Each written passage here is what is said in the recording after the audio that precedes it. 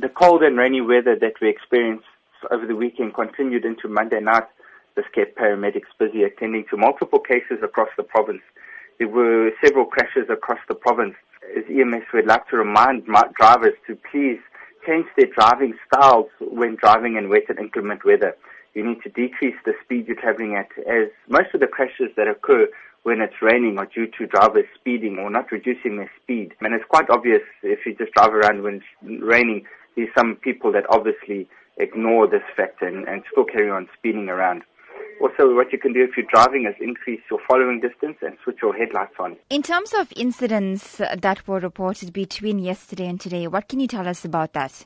There were isolated cases where buildings got damaged by the heavy rain and wind. Many of the wards from down on the south coast right up north to Richards Bay were affected, and there were multiple houses that either a wall collapsed or the roof was blown off. Fortunately, however, no fatalities reported due to houses collapsing, but there were some injuries on Monday at about 12 o'clock. 2 children sustained serious injuries when a wall from the house that they were sitting in collapsed on top of them, and these rather large bricks fell and landed on top of them.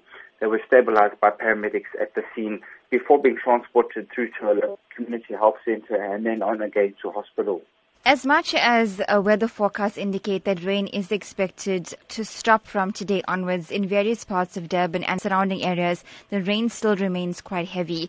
What are the precautionary measures for drivers, and that people should remember they should drive when they need to and stay out of the rain? Well, fortunately, from what it looks like, it has started to clear. I'm down on the KZN South Coast, and it's been bright and sunny all morning. However, reports from Durban are that it's still pouring with rain.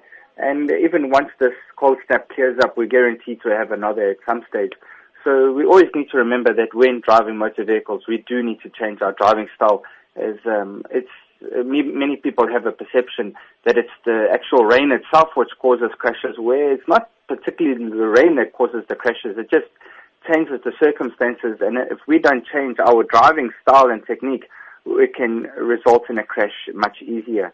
Remember, when the road is wet, it can take nearly twice as long to bring your motor vehicle to stop when there is wet weather. Is that the potholes get covered with rain, and these pools of water, so you can't see any potholes, which results in people driving into potholes and damaging their vehicles. And also, you can get large pools of water on the road, which can affect driving.